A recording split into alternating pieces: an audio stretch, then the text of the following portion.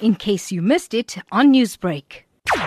At the moment, there are thousands, literally thousands of families, residents within the eThekwini area, and I believe that this is national, people from throughout the country who are faced with massive municipal bills.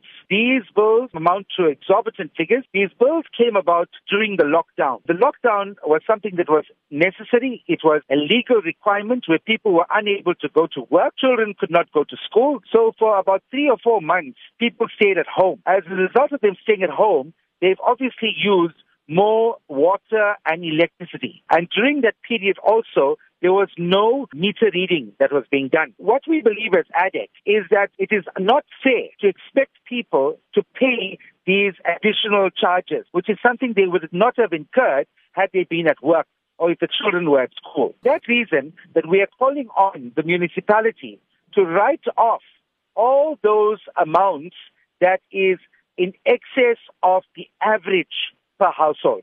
Government has previously provided relief to customers in many ways when it comes to these areas. Has this not been enough? People are being forced to make arrangements to settle these debts with municipalities and sign credit arrangements. This, I believe, is unlawful because those people cannot afford to enter into such arrangements. The income doesn't allow it. There must be the moratorium on disconnections must continue. The mayor of eThekwini must extend the moratorium until the municipality is able to write off all these arrears. And the money for that will come from national government. The government initially put in place a 500 billion rand stimulus package to mitigate against the lockdown period. The government needs to now come to municipalities and offer them a grant that will cover that additional cost that people had to bear as a result of staying at home. Visvin, so far, what has communication been like with the municipality? We have written to the mayor, highlighted the plight of our residents, but in the meantime, what we are doing right now is we are holding meetings in different communities where we are identifying those who are experiencing these problems with their lights and water and who are unable to pay them to come forward and contact our officers. So far, we've got thousands of people who have already come forward. And we believe that once we have sufficient numbers of people who can, identify with our call and who support our call, the next step is to say to the municipality that we are going to put them on terms and give them at least 7 days in which to rectify the situation, failing which we will begin mass action.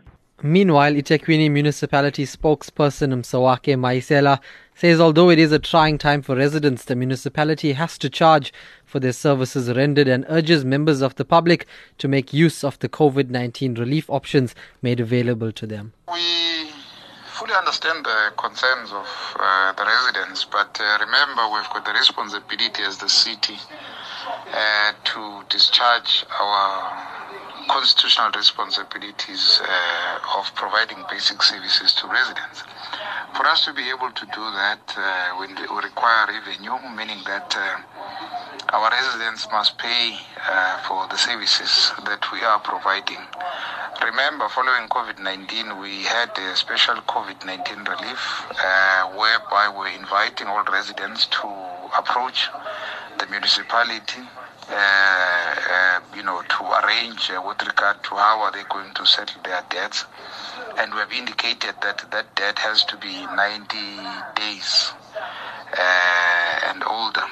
And we have extended it up until the 31st of December, meaning that whatever interest that may have been accrued in those accounts will have to be written off. So we have on numerous occasions invited the residents to take advantage of this COVID-19 relief initiative to approach our offices. And that on its own is a clear demonstration that we are a caring municipality.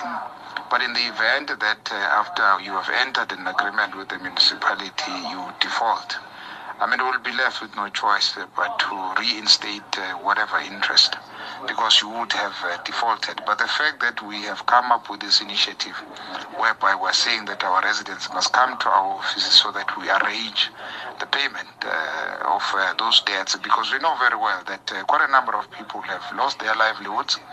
Others have had their working hours being cut. Others have been out of jobs, meaning that they do not have any source of income. It is therefore of cardinal importance that as a caring municipality, we come up with initiatives of this nature.